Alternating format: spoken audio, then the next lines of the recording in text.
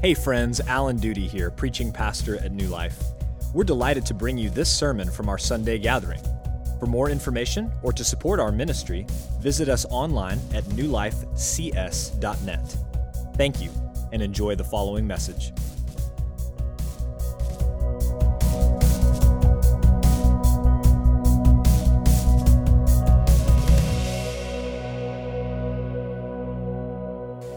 You don't need to feel guilty if you have never heard of the word docetism before.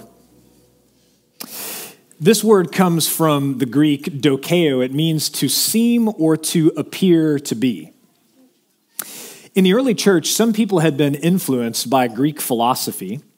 And in a lot of Greek philosophy, there's this teaching that the spiritual world is good and the material world is evil. So their struggle was basically the opposite of the struggle that we have today. Back then, people would have no problem believing that God or the gods had come down to earth. In fact, there was lots of Greek and Roman myths about the gods coming to earth. But the idea that God would become a man was completely ridiculous to them.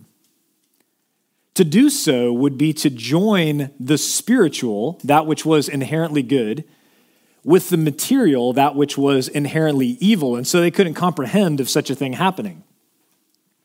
So in the early church, this idea known as docetism began to gain traction. The idea that Jesus was not actually a human being, but that he just seemed to be one.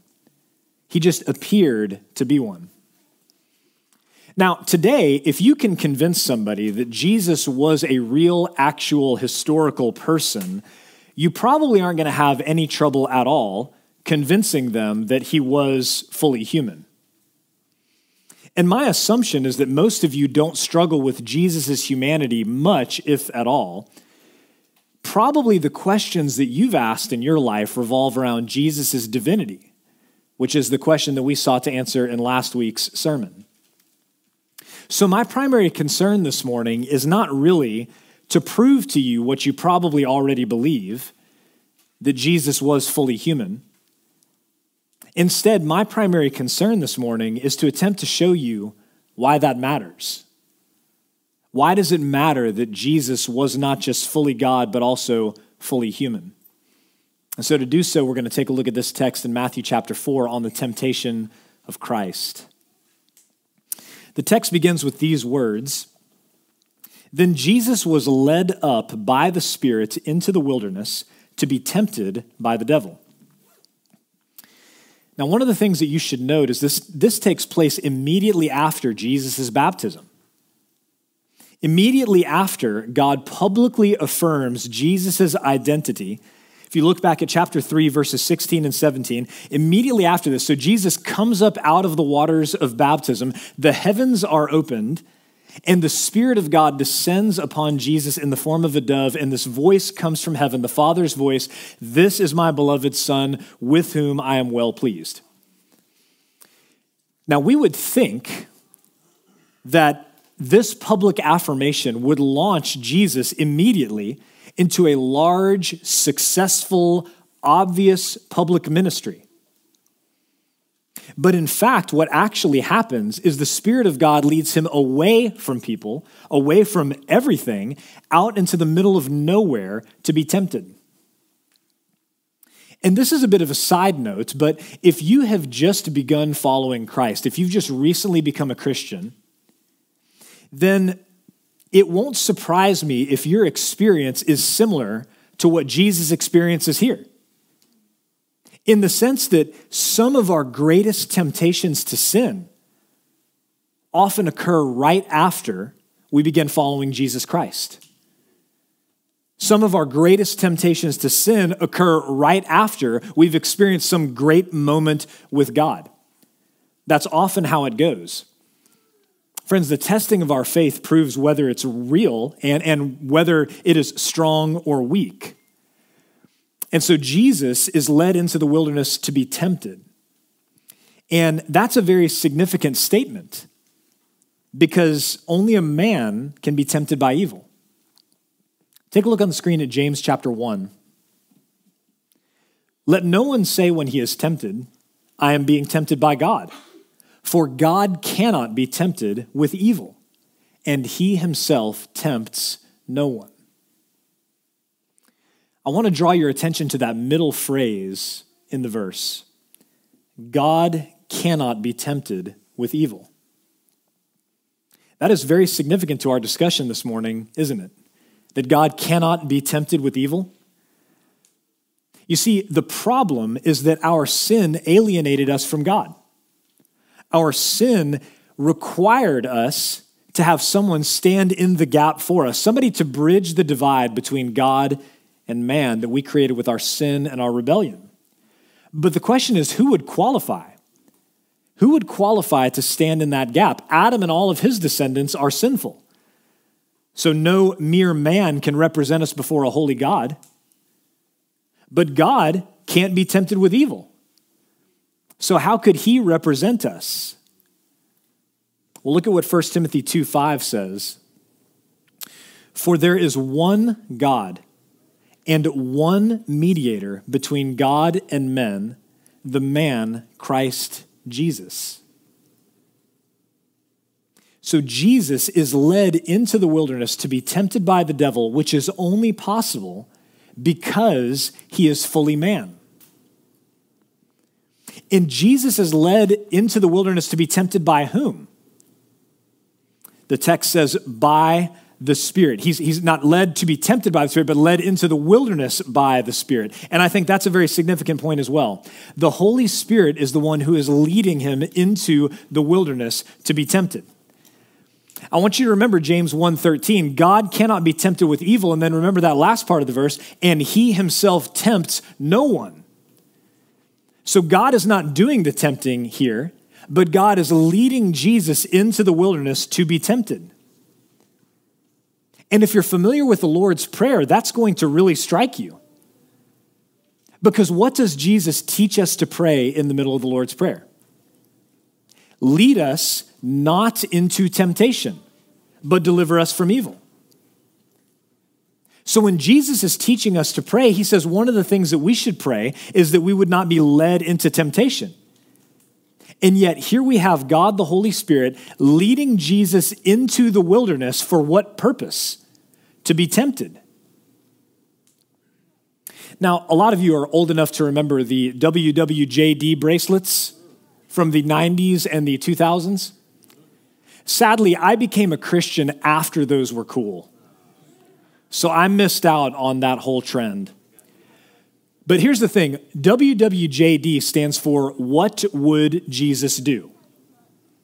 So I think the point of these bracelets is that you would find yourself in some particular situation, you'd find yourself tempted in some way throughout the day, and you would look down at your cool bracelet and you would ask yourself, now wait a minute, what would Jesus do in this situation? Now listen, I don't want to say that that's a bad question to ask, because Jesus is our perfect rabbi. He is our teacher. He came to set an example for us. But friends, I think a much better bracelet would have the letters WDJD on it. What did Jesus do? Not what would Jesus do. What did Jesus do? Because here's what Jesus did. He went out into the wilderness, the exact same place where the Israelites wandered for 40 years because they were tempted and they fell into sin and idolatry and rejected the Lord. He went out to the wilderness to succeed where they failed. And this is exactly what Moses says in Deuteronomy. At the end of their wilderness wanderings, they're about to enter into the promised land. And so Moses is preaching this second telling of the law, and he's recounting all the things that have happened to them. Take a look at Deuteronomy 8:2. He says, and you shall remember the whole way that the Lord your God has led you these 40 years in the wilderness, that he might humble you, testing you to know what was in your heart, whether you would keep his commandments or not. God led them for 40 years to test them so that they would know what was in their hearts. Well, what was in their hearts? Grumbling, complaining, unbelief, sin, and rebellion. That's what was in their hearts. And friends, that's the very same thing that's in our hearts as well. So the Spirit of God leads Jesus back out there, back into the very same wilderness where Moses and the Israelites failed to walk by faith, fell into temptation, and sinned against God. He goes back to that same spot to succeed where we failed. And he could do this because he was fully God and fully man. Friends, the gospel is not good advice. So the question, what would Jesus do, is not really that helpful to us. Because what would Jesus do leaves us trying to figure out in our unique situation, our unique temptation, how exactly the Savior, the fully God man, would respond in that particular situation. The gospel is not good advice. The gospel is good news.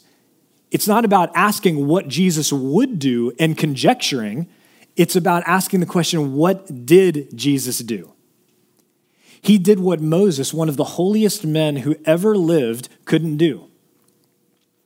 He did what millions of Israelites, despite seeing God perform amazing miracles, the likes of which you and I will probably never see in our lifetime, he did what they couldn't do. And he did what we ourselves can't do.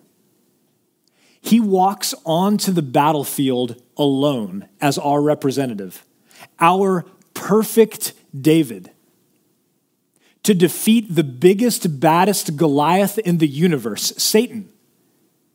He does that through representative combat, going out onto the field, representing us in our place, doing battle with Satan and winning. That is what Jesus did. But I'm a little ahead of myself here. So I want to slow down and take a look at the actual temptation of Christ. So let's pick up here in verse 3. And the tempter came and said to him, "If you are the Son of God, command these stones to become loaves of bread." Some of you know that I'm trying to diagnose what's going on with my speaking voice, and so I'm trying these different things. And one of the things that I'm doing is I'm trying this gluten-free diet for the last 3 weeks, also known as the taste-free diet. Turning anything into bread at this point sounds awesome. But for Jesus, this temptation is so significant because he's fully man. He has to eat to live, and he has been fasting. I know a lot of you are familiar with this, but think about this. He's been fasting for 40 days and 40 nights. It's hard for me to fast from breakfast to lunch. 40 days and 40 nights, almost 6 weeks, and Jesus has eaten nothing. Scientists will tell you that 40 days is pretty much the outer limit of how long a human being can go without eating any food. And so here in verse 2, if you just back up to verse 2, you have the understatement of the universe.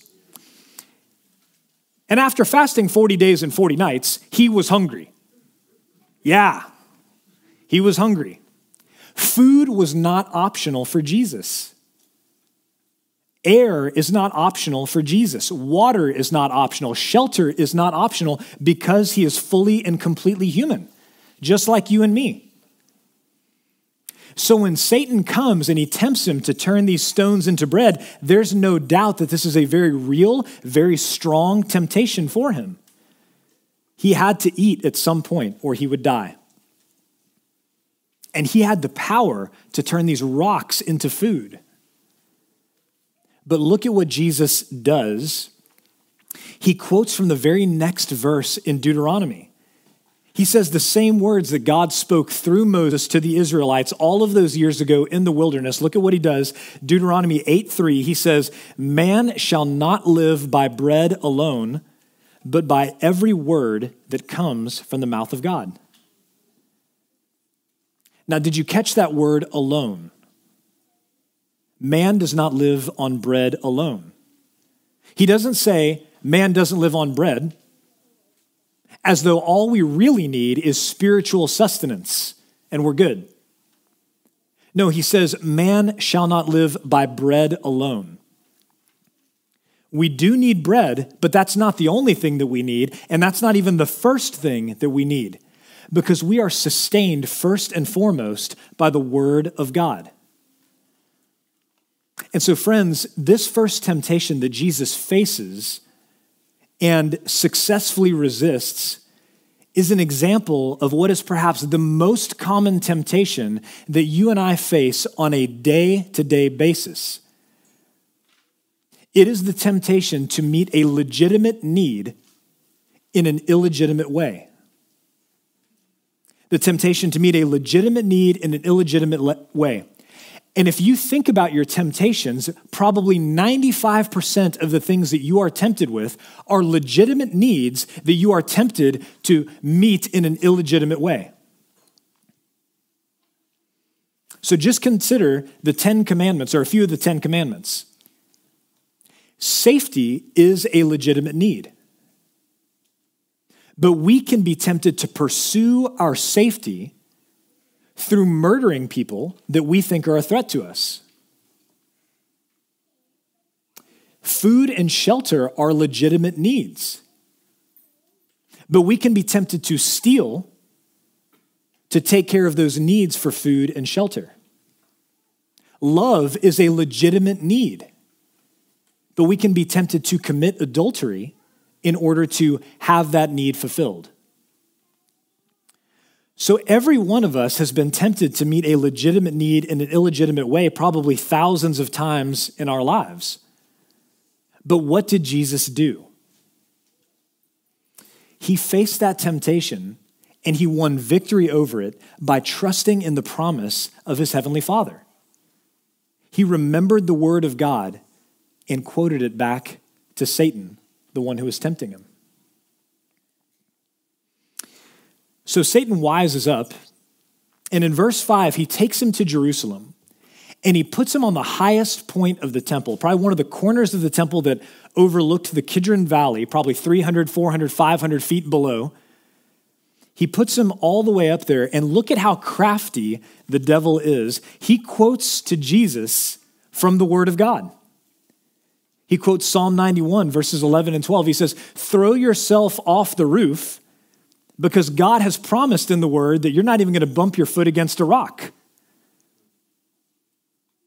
But see, friends, Jesus knew the context of Psalm 91, not just the words themselves. And Psalm 91 is not an invitation for us to lead a reckless life. It's not an invitation for us to forget about the consequences of our foolish choices. No, Psalm 91 is a promise that God will never leave us in our trials and that he will deliver us as we abide in him. That's the context of Psalm 91. So Jesus answers him back from where?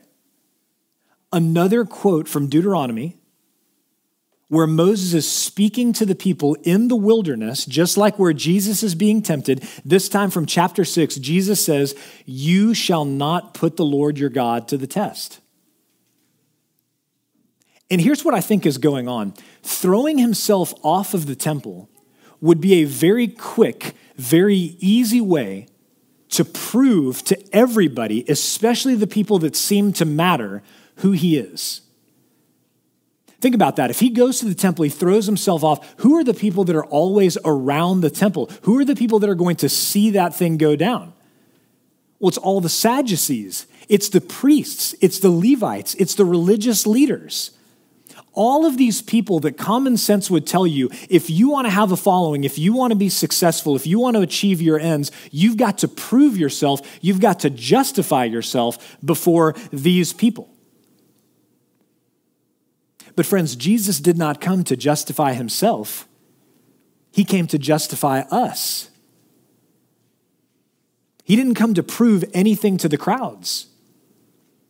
He came not to be accepted, but to be rejected to be despised by men, to be led away like a lamb to the slaughter, to die in our place and for our sins.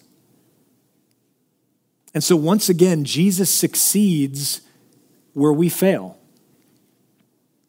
He refused to cave into the temptation to justify himself by putting God the Father to the test. And instead, he trusted that God would justify him in the right time. And then finally, here in verse 8, the devil took him to a very high mountain and showed him all the kingdoms of the world and their glory. And what does he do? He offers all these things to Jesus if Jesus will just bow down and worship him instead. But Jesus dismisses him with a final quotation from Deuteronomy, once again, chapter 6, verse 13, "You shall worship the Lord your God, and him only shall you serve." See, if you go back to the wilderness and you think about what the Israelites were dealing with, they were scared. Their human leader, Moses, who had led them out of Egypt, the one through whom God had performed all of these amazing miracles, he was gone. He had been gone for 40 days and 40 nights. They didn't know if he was coming back. They didn't know when he was coming back. They didn't know who was going to lead them into the promised land. They were afraid. And their fear led them to succumb to the temptation to make and to fall down and bow to a false idol. Because that false idol promised them provision, protection, all of the things that they wanted. Because friends, that's what false idols always do. They promise to give us what we think we need at little or no cost. Idols promise us the life that we want apart from the faith that we need in a God that we cannot control. That's what idols do. They promise us what we think we need apart from faith in the true God that we cannot control. And so this had to be tempting for Jesus because he knew in the end every knee was going to bow, every tongue was going to confess that he is Lord. And what Satan's offer does is it promises all of these things without Jesus having to walk down the road laid out by his heavenly Father. A road that was paved with suffering and rejection and death.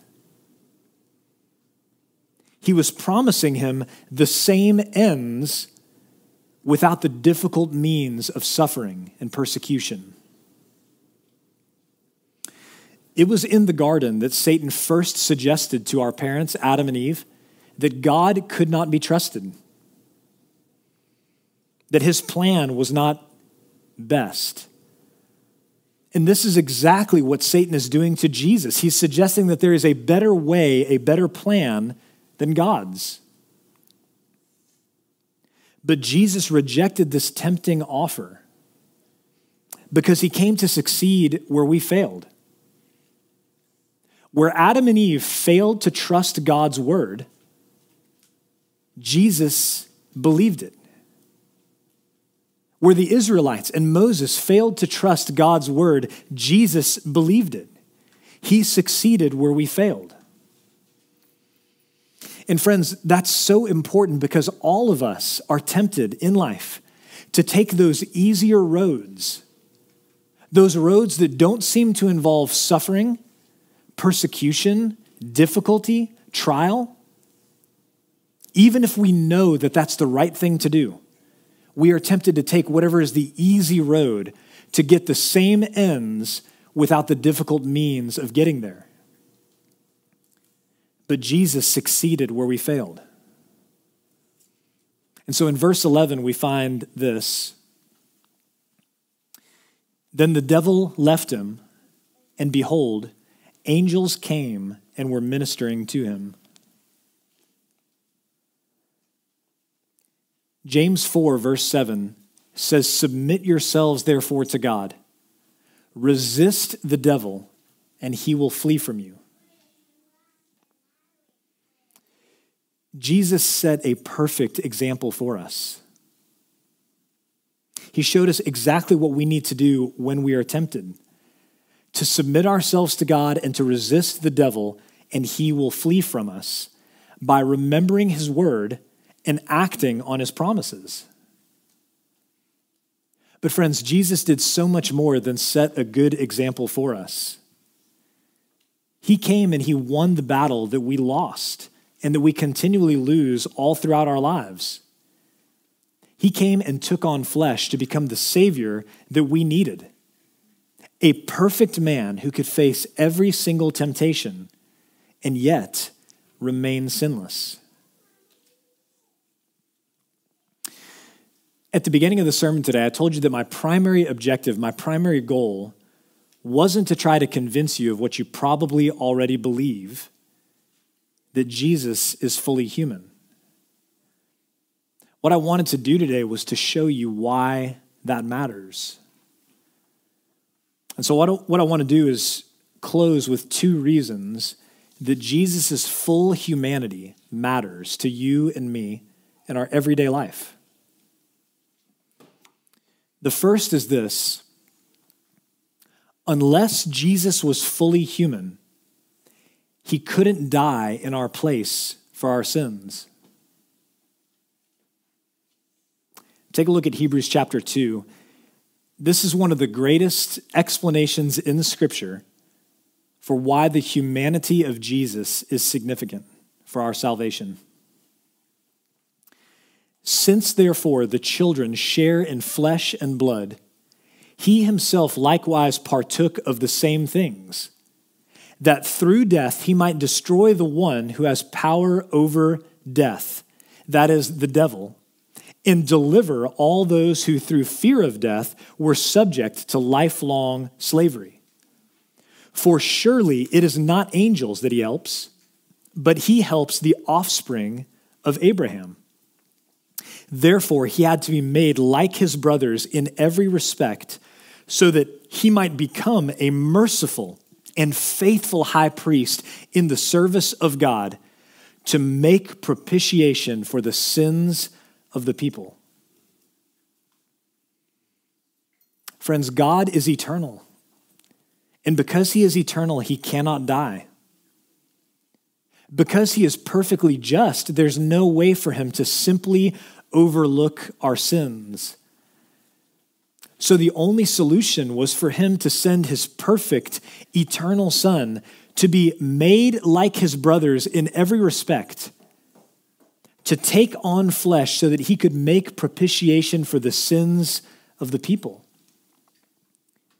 Jesus' humanity allowed him to be the Savior that we all needed, one who could represent us perfectly and succeed where we failed.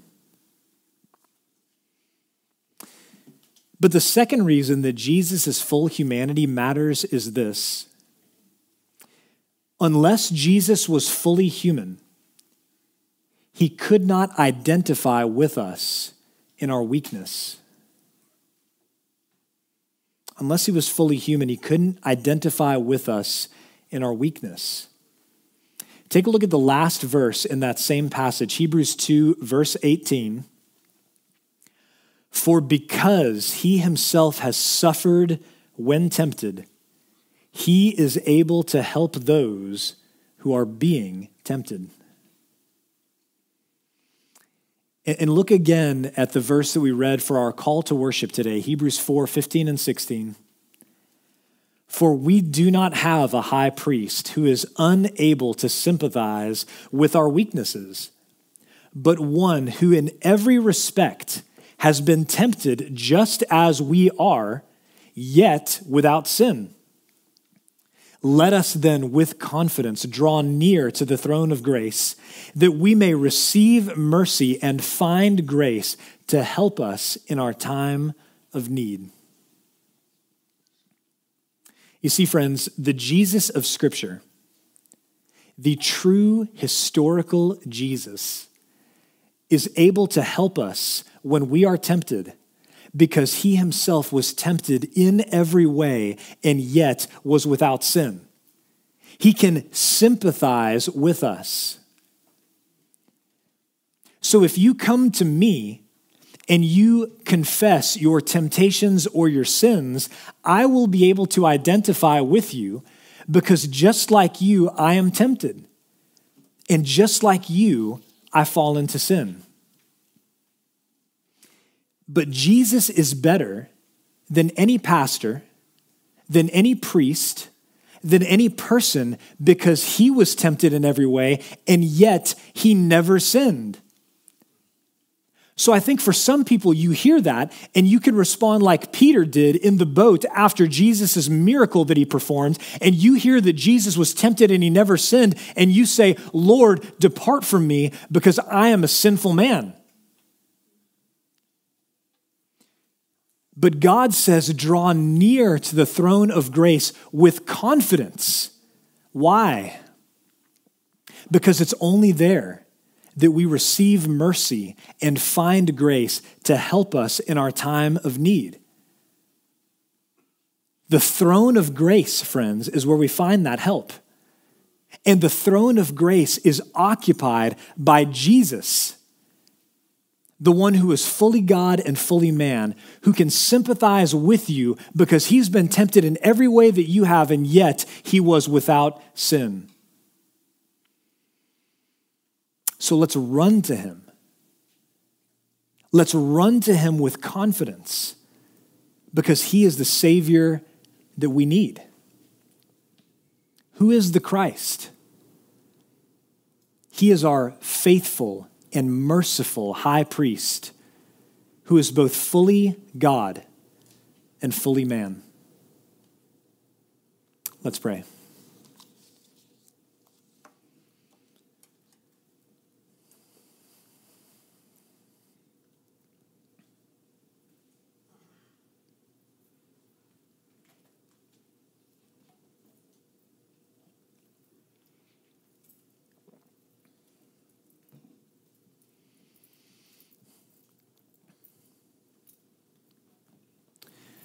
Father, thank you for sending us a merciful and faithful high priest. I think for a lot of us, when we think about the image of a priest, or even for some of us, when we think about the image of a pastor, we think about someone who is unapproachable because they're so unlike us.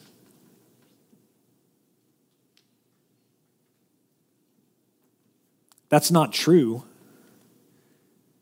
but I think that's the image that we have in our minds, and yet your scripture says that the one priest who has ever existed, who actually was unapproachable, who actually was perfect in holiness, was the one who took on flesh and faced every temptation and submitted even to death on a cross so that we could approach you, the eternal, perfect, holy Lord of the universe, with confidence. That is the greatest gift that we could be given. And so, Lord, I pray for every person here who has long thought that there is no way for them to ever approach you. I pray that they would see that there is a way, but there is only one way. And that is through the mediator, Jesus Christ. Would you grant saving faith to some today to approach you for the first time through repentance and faith in the good news of Jesus Christ? And God, I pray for every Christian who lives a timid spiritual life because we so easily and often forget that we have a perfect mediator standing in the gap for us, Jesus Christ.